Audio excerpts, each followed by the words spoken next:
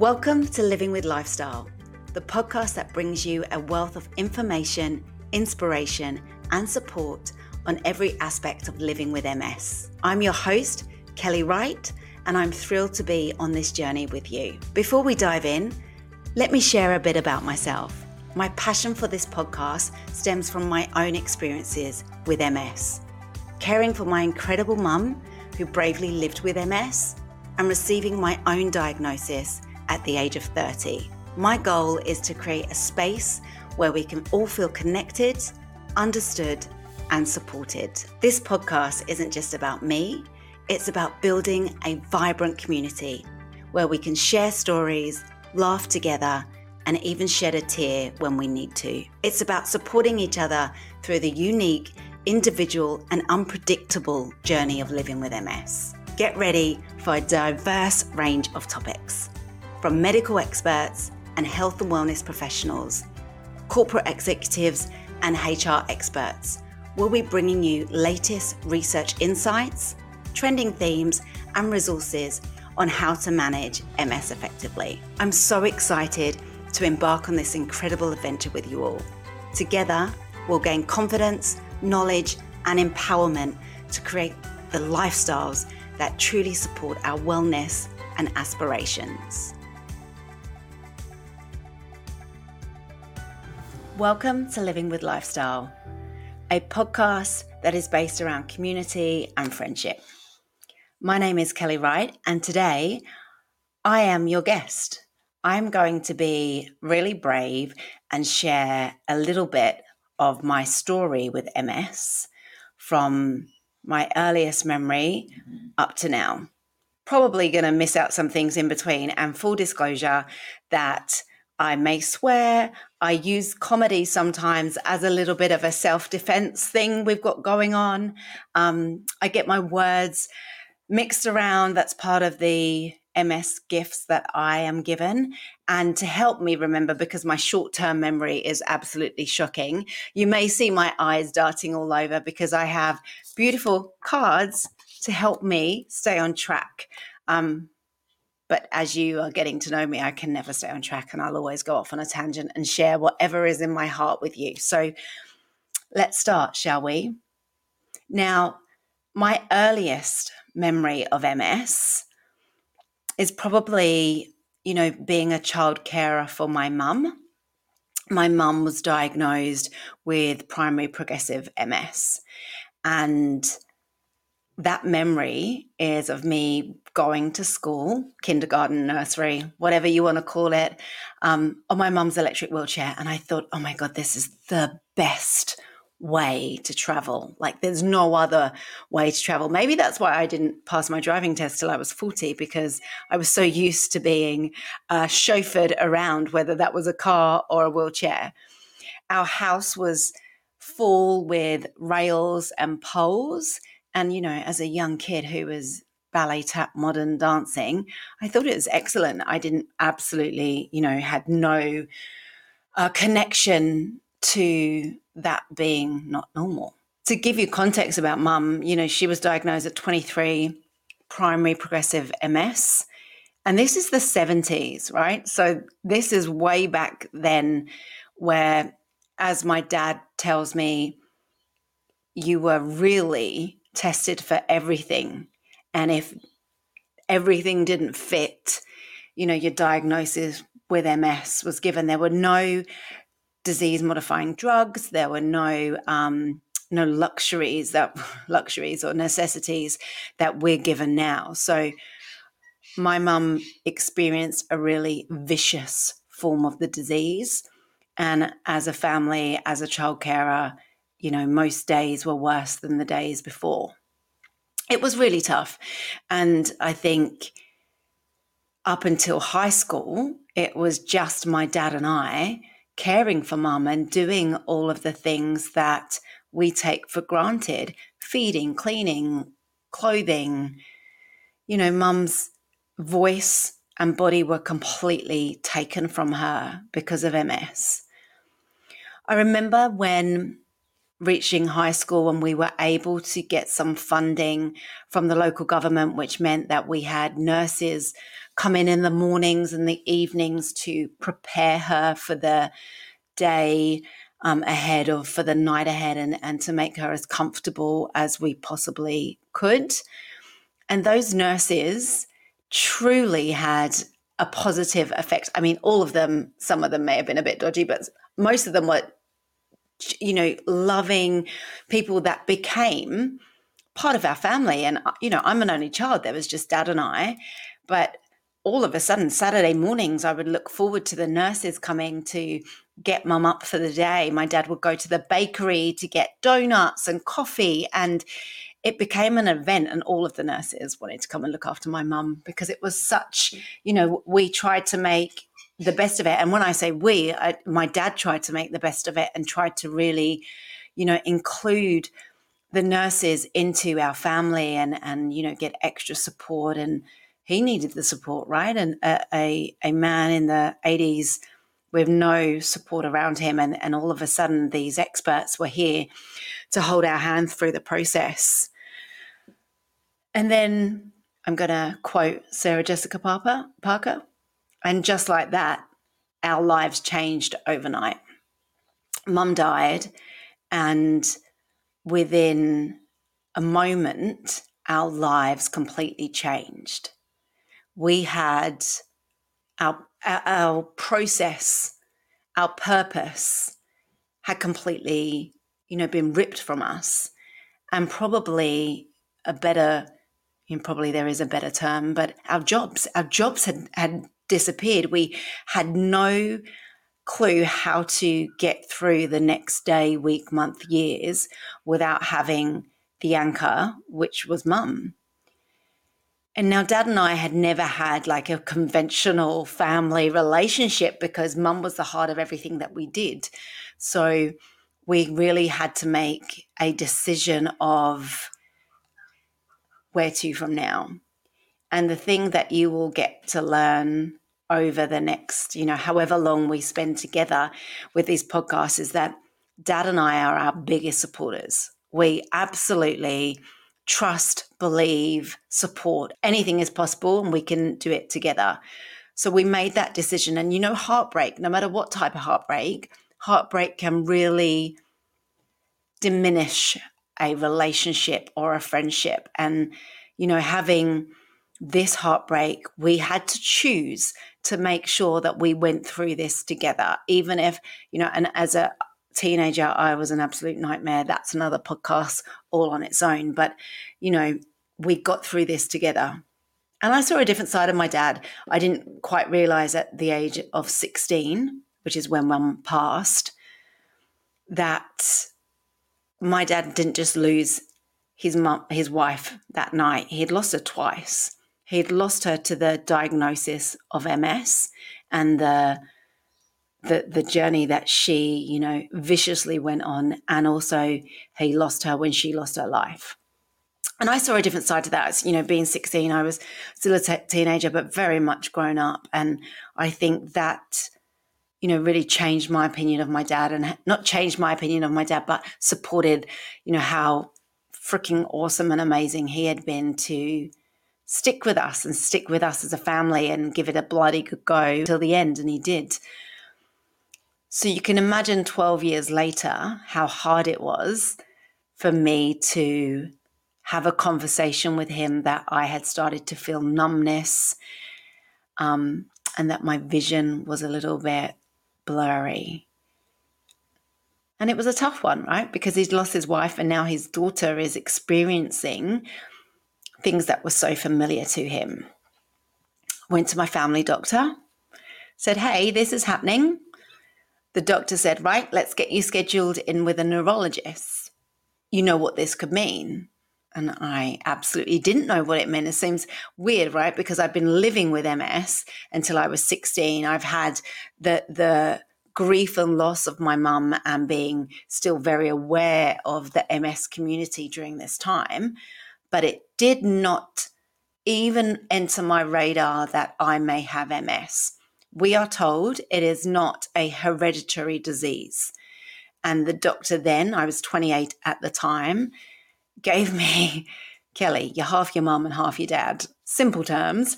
So if there is something in there that is a connection, that is a switch, we got to get this looked at. So off I went. Off I went to the neurologist. The neurologist was actually the same neurologist that had cared and diagnosed my mum. And we probably had around 12 months of testing, of MRIs, of electrical, of lumbar punctures. And I don't know if lumbar punctures are any easier, however many years now, but they can't be easier. It's a bloody needle this big that they're putting into your spine. So probably still as painful as they were then, but it absolutely killed me. I had no clue. I'd never been a sick person. I'd had glandular fever. Note that for later, for when we get to another podcast around that. But I had, I was being pulled and pricked and, going through all of this emotion of MS and all of these rigorous testing to see whether it was something that I had. I was diagnosed. My neurologist had said to me, don't worry, you've got this. A recent study in Denmark has 10% of the bodies that were donated to science after death, they had MS, and it was never recognized or added on their medical records. So, chin up, you got this, you're young, you're healthy, have a Mediterranean diet and, live your life. I got this. My life I'm 30 years of age, still got no clue what I want to do. Mediterranean diet, love red wine, love me some fish, got this. Now, what we learn about MS is that it throws curveballs from all different angles. So this, ladies and gentlemen, is curveball number one. In the UK, which is where I was living at the time, because from my accent, I am British, it gets very cold. And what I've learned is my MS does not like the cold. So one winter's morning, I jump out of bed and hit the floor like a baby freaking elephant. My legs aren't working, complete numbness. It feels like I have, and it's taken me years to actually describe this. So it feels like I have a noodle from the swimming pool stuck in between my legs. That's what it feels like. I cannot push my legs together. I cannot move them.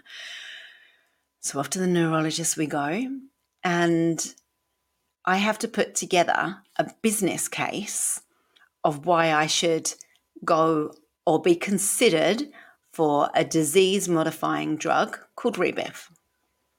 And I do that. I use every little bit of information that I can to get that funding for my medicine because I'm a high risk. My mum had a vicious relationship. I'm now diagnosed. We now have an attack or a flare.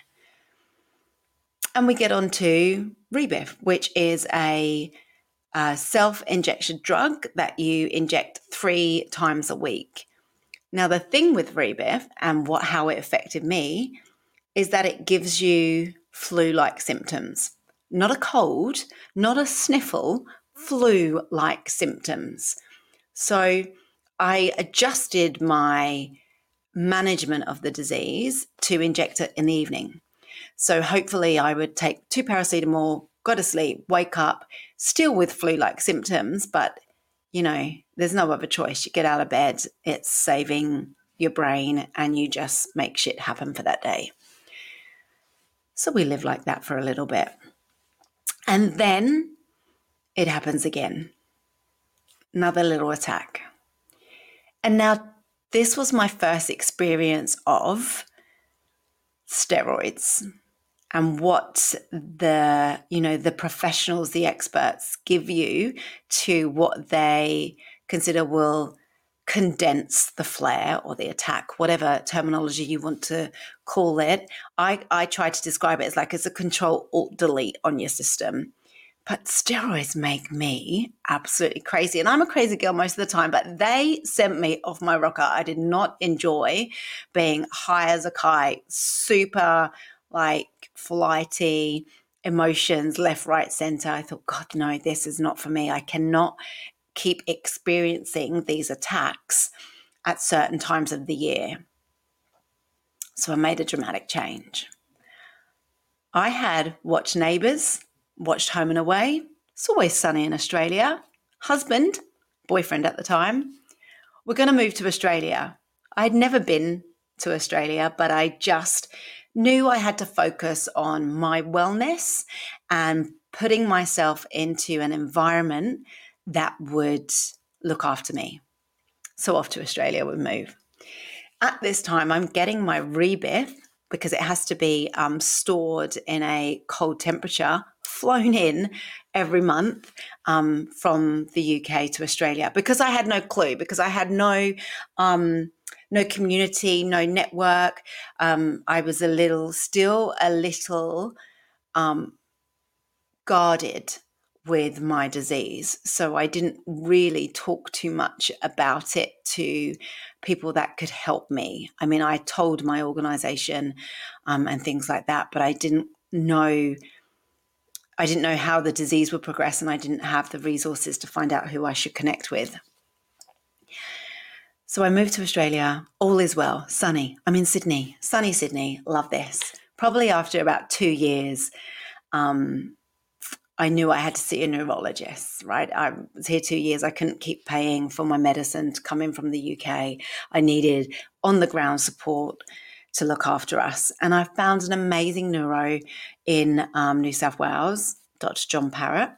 He just changed my world. He took me off rebif and he said to me, like, there's so much more now. Let's really talk about a plan that keeps you safe, that focuses on your needs, your lifestyle, and how you can really manage and live with your disease. Love that. All words that I thought, yeah, let's do this. So we moved to Gilenya. Pop a pill a day. I mean, I can do that. That's not even like keeping you safe, right? That's not telling you that you've got some chronic illness. That's just popping a pill like you pop, magnesium or whatever. So loved it. Was on it for 6 months. Started looking at how to look after my disease, like the management of MS, how the gut and the immune system for me has such an effect on the wellness, how to manage my fatigue.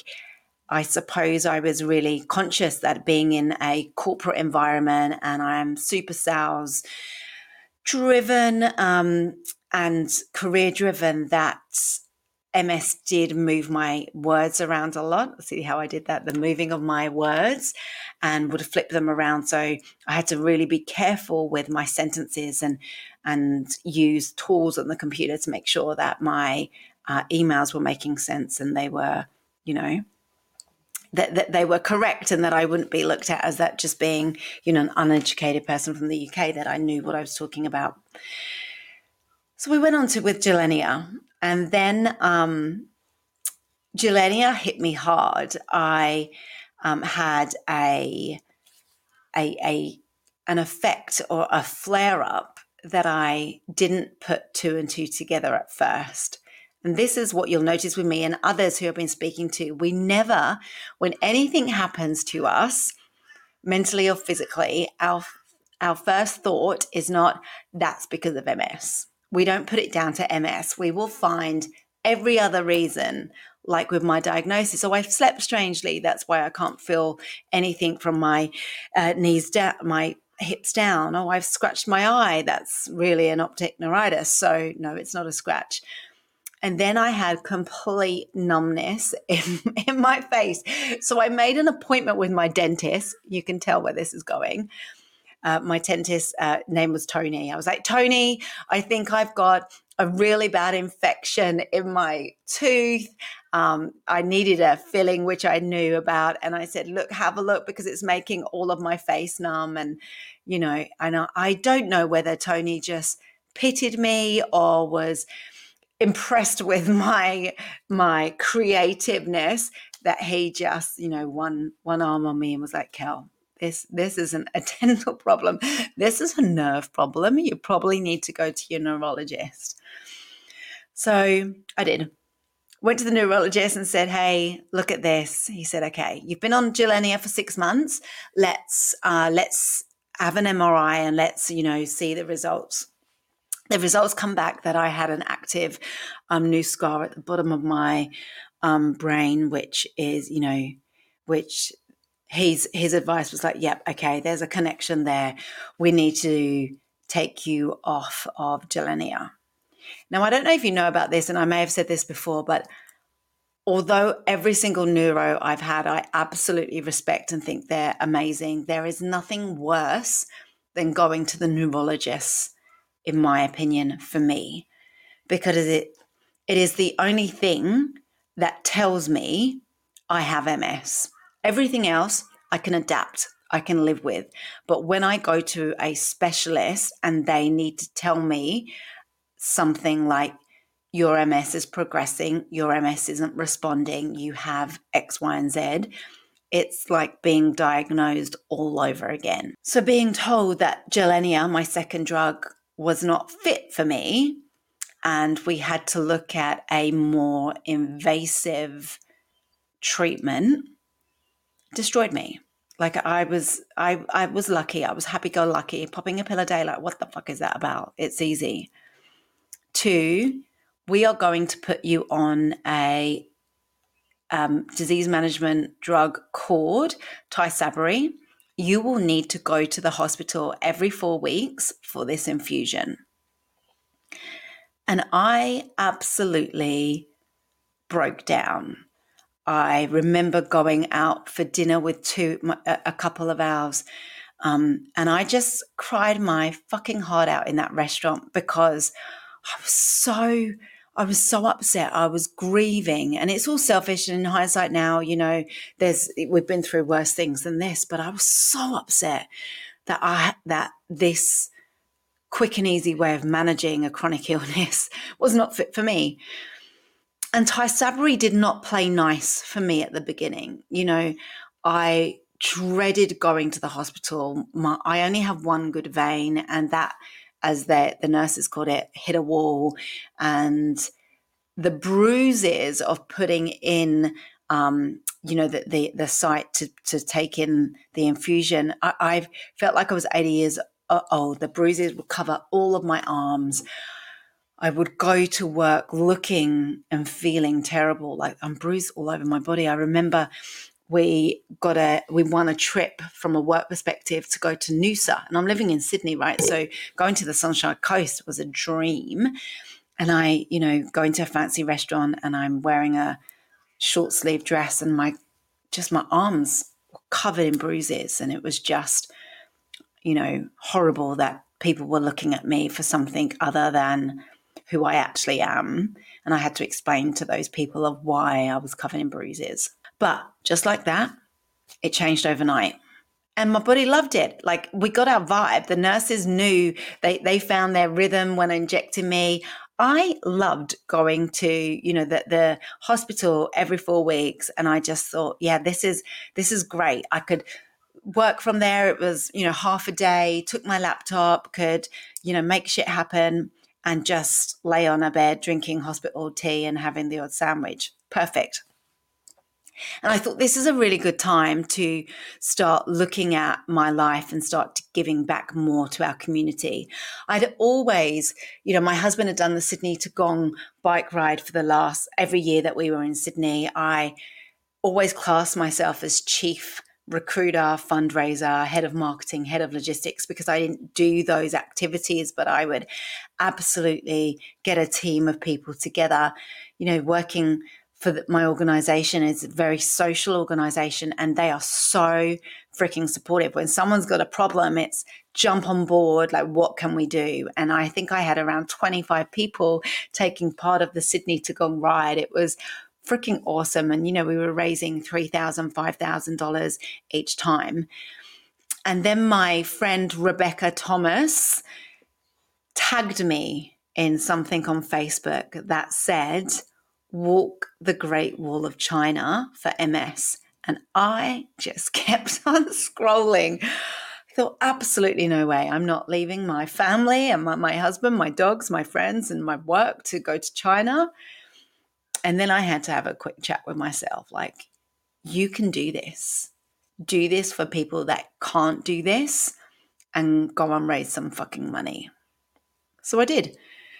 Four of my best friends jumped on the bandwagon with me. They trusted that this was going to be like the best experience. And we walked the Great Wall of China for MS. We were part of the Soulful Connections group. There were 16 of us in total. And we raised over $120,000, I think. It was the best thing that I have ever done to push myself out of my comfort zone, leave my medical, my support teams at home, and put myself into a new situation, which also opened the doors to meeting people in Australia living with MS and seeing and speaking to these three awesome ladies that actually we spoke without judgment, without solution. I didn't have to explain anything. I could ask random questions and sanity check things that, I had thought were normal until speaking to these girls, and we were like, yeah, we feel like this. This is what's happened to us. I didn't have to listen. No offense to all of my friends who have ever said this to me about your uncles, cousins, best friends, dog who's got MS. And, I don't need that connection. I know it makes you feel comfortable that you understand what I'm going through. But that person with MS doesn't even understand what I'm going through. And that's our connection, that we are so different. We get it. And you don't get it until you get it. So still, ask me how I'm doing and stuff. I like all of that. But speaking to people with MS just gives you like this, I know this inner confidence. And I just thought, this is strangely familiar and refreshing. And I had never really built a community of other MS warriors or fighters to connect with. But I came back from China with knowing three awesome powerhouse women who are living with MS. And I thought, it's time to push the dial. Like, I have to do more. I have to be more. I have to give more. And before I can do all of that, I need to make sure that I am set up for success. And we decided me, husband, dogs, decided to move to Queensland. I had started to feel the winter in Sydney, and I had to, I'm going to follow the sun. I'm going to die on the equator, I think, but had to follow the sun. So we moved to Queensland, moved to Northern Gold Coast. And from here, I really did connect with my MS fighters, and they gave me, I suppose, a lot of courage of what the future was going to, or go into the future. There's a lot of skills that I have in HR and recruitment, and I have a lot of passion and knowledge around MS that I thought, right, what can we do? How can I support others? Can I coach people going through? Can I be part of a community? And this is where Living with Lifestyle kind of began, because I was thinking about what more could I do to support the community. And then, another curveball, I went for my normal checkup with my neurologist, and I was pumped, right? I was so pumped. I remember my family were over from the UK. We had my 43rd birthday being hosted in our house. I was so top of my game, work going great. I'm flying up the corporate ladder. I'm building teams of fucking awesome people. And then my neurologist says, how are you feeling? I'm like, oh my God, I'm so good. Life is great. He was like, Well, we need to have a conversation, because we always knew that with Tysabri, there was a risk to become JCV positive. And we need to talk about that. Oh my God, my fucking world fell around me. For those of you listening, the JC virus is a virus that is in all of us. It can progress into PML, which is a disease that affects your brain. and kills you. So this was a huge shock. And of course, all I keep going to is the kill you. And I tried to, think about it in, okay, so, while it's positive, that's okay, but we can't ever put ourselves in situations that could trigger that virus. And Tysabri does.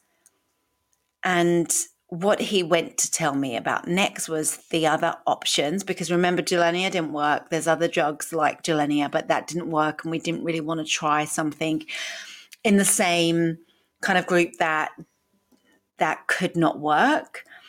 So the options were Lemtrada and Ocrevus. And he gave me a high-level overview of what those needed. And to be honest, in that moment, it was just all going in one ear and out the other. Like, I had no fucking clue what I wanted to do. And I remember coming home from that appointment and all my family are here, my grandkids are here and all of that. And I just thought, I can't share this. Like, I cannot give this emotion to them. So I just, I get, not that I'm going to cry, but I get emotional thinking about this because it was such a next step in the progression of MS or my MS.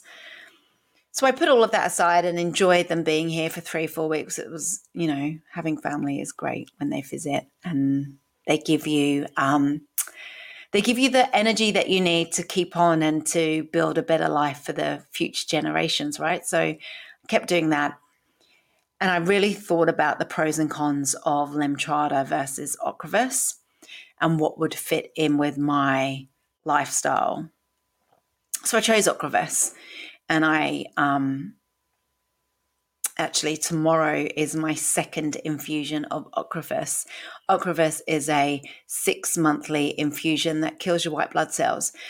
I don't need to tell you what killing somebody's white blood cells does to them, but that's what happens to people on Ocrevus every 6 months. So we're gearing up for tomorrow. I've been super healthy. I've been having Armour Force. I don't know if it works, but I'm mentally and physically prepared to have my infusion tomorrow. And once I've made the decision of having Ocrevus, I just thought, right, Living with Lifestyle has to launch now. We need it to be more than a hat company or I'm on the opposite screen, t-shirt company. It needs to be a community of strength, of support, of knowledge, of experience, of no judgment, of sitting in the mud together. And how can I do that?